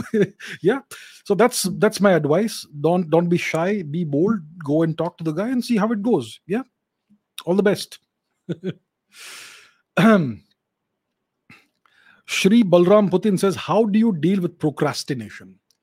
See, procrastination is something that's inbuilt in everybody. We want to be comfortable. We want to be relaxed. We want to have some fun. We want to scroll through whatever it is. We want to find some way to keep us occupied, which does not make us uncomfortable. Um, and So some people look for motivation. They listen, they watch motivational videos. They hear motivational speeches, and so on. See, what motivation does is it triggers an emotional response in people. But emotions go up and go down. Emotions aren't steady. Emotions are never steady in anybody. Even if a person looks calm all the time, the emotions are there, but that person has it under control. So emotions are going to get you nowhere. How to deal with procrastination? The first thing is you need to have a goal. You need to have a target, and not a target. You need to have a long term target, and it should be broken up into smaller pieces. And you need to have your task for the day. Okay, today I need to do these two big things. Everything else is okay. If I do these two big things, then my day is done, and I've got a win for today. And then you need to have the motivation, because that target should mean something to you. So sitting idle should be more painful than going and working for it. Yeah. And the most important thing is you need to have a system, a process that you follow every single day. Now, creative people don't like routine, but even for creative people, routine is important, because that's what produces the results. So you need to have a target, a big target, long term target, which you can break down into smaller pieces. You need to have one or two main tasks for today, for each day, and then you need to have a system and a process as which will help you get those tasks done. What is a system like? That I wake up at so and so time, no compromise. 7 a.m. I'm up. Then I brush. Then I go out in the sun 10 minutes, 15 minutes. Then I go to the gym and work out for 60 minutes, or whatever process. It should be something you follow every single day. And then I do so and so task, and then I do so and so task. If you have a set process, a routine process that is non-negotiable, then it is impossible to procrastinate. So you need to create your system. Everybody is different. For some people a certain process will work, for other people a different kind of process will work. You have to find what works for you. So it's never about emotions, it's never about motivation, it's about creating a process and a system. And you should have a goal. If you have this, all of this ready, then you will not ever procrastinate. All the best, sir. Sheikh Hamza says, if Alexander the Great and Chinggis Khan were in the same time period, who would win? Discuss. There's nothing to discuss. There's nothing to discuss. Chinggis rules, Alex rules. Anita says, Greece was also divided into city states and kingdoms. Yes. And yet it is called one country. While in the case of India, the division of land into republics and kingdoms is used to point out to say that India was never one country. Why? Why? Hypocrisy, Western hypocrisy. Greece was always a bunch of city states who were always fighting each other.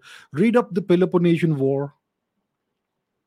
They would have these confederations, small alliances from time to time. Sometimes they would fight each other, sometimes they would cooperate with each other. It was Sparta against Athens, the Athenians. Persia was involved. They even took sides with Persia from at some point in time during the Peloponnesian conflict. And they were always fighting each other. It was always city states. There was never any unity. And yet today they talk about Greek culture, Greek civilization, Greek as one nation. Greece is one nation. But in the case of India, it's like you were always divided. There was no nation called India. Such blatant, incredible hypocrisy. I'm so glad that Indians are now beginning to understand this and point out these factual inconsistencies. So, yeah, it's just hypocrisy. There is no other answer. Complete, total hypocrisy. Rishabh D. Goswami says, what if Gandhi had not come to India? Yeah, so Gandhi was in South Africa for 20, I don't know, 20 plus years, yeah, roughly. And then then he somehow came to India and he became overnight the biggest superstar, superhero in Indian politics and the greatest freedom fighter of them all. The question is, what if Gandhi had not come to India? Well, if Mr. Mohandas Gandhi had not come to India for whatever reason, the British would have found some other Zelensky in India to to play that role. The British would have found some other Zelensky. This is a very old game. Zelensky is one of many. Yeah, there have been lots of Zelenskys, and there will be many more in the future, as long as the Anglo-Saxon Empire persists. So, if Mr. Gandhi had not come, the British would have found some other Zelensky to play that role in India. Let's briefly take some questions from the live chat because that's what we do, right? uh, okay, let's take a question from Giuseppe Di Fraia. Giuseppe Di Fraia, great name, I like it. What do you think, please, about the Taliban banning women from university and crushing women's rights? Thanks. Um, Look, personally, I believe that there should be never any discrimination between the genders, male or females. I believe all human beings should have the same opportunities and the same rights, same starting points. That's from my perspective because that's the culture and civilization that I come from. We have always respected women. We have always considered women to be at least as equal to men, if not higher than men. That's the kind of regard we have always had for women. And women, we have had great women scholars in India. I will not go into the list. Some of the holiest texts of Indian civilization, the Rig Veda, much of the texts of the Rig Veda have been written by women, female authors. So we Indians believe that women should be educated and they should get as much education as they are willing to get. Yeah, so they should rise to their full potential. Full potential. The Taliban are Pashtuns. They are the descendants of ancient Indians.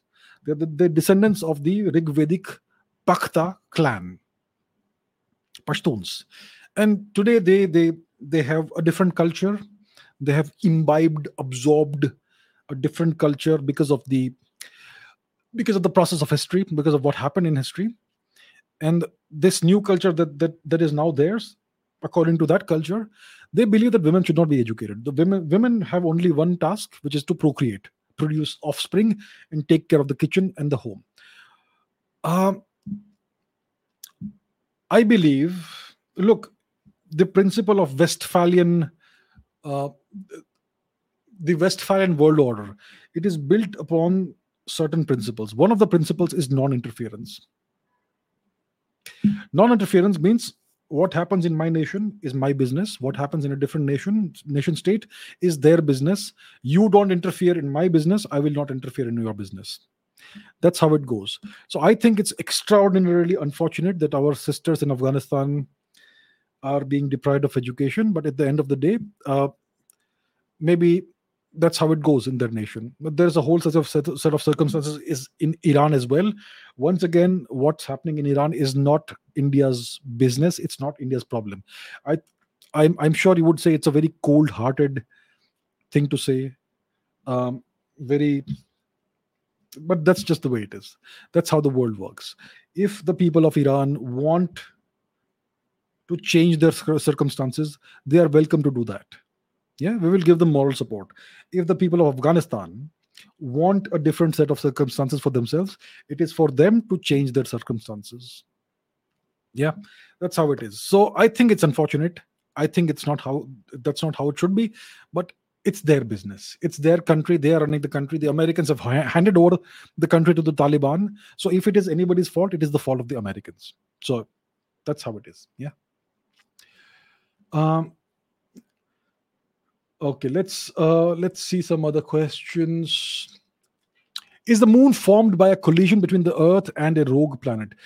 It's the major thesis, or the most prominent theory, the theory which is the most accepted, is that there was a collision between the Earth and an ancient proto-planet, not a rogue planet, because planets don't have emotions and agendas. They simply move along according to the laws of physics. So most likely what happened, according to the mainstream theory, is that there was a collision between the Earth, the ancient Earth, and a proto-planet. From the time they two collided, and it ejected a huge amount of material which went into Earth's orbit and eventually coalesced together into what is now the moon. So that's what is believed by a majority of scientists. My thoughts on the God of War game. It gets a lot of support in India. What would be India's response if Indian gods were added in the game? I have no idea about this God of War game. I've never played it. I've never seen it. So yeah, I would say that, if Indian gods were to be in a game, it should be an Indian game, because once you allow these Western developers to use Indian gods in a game, they're gonna mess up everything. They're gonna disrespect the way or gods. Take an example. What was the latest Marvel movie which had Thor and the female Thor and all that? I don't remember the name of the movie. Natalie Portman portrays a female version of Thor with fake muscles and all that.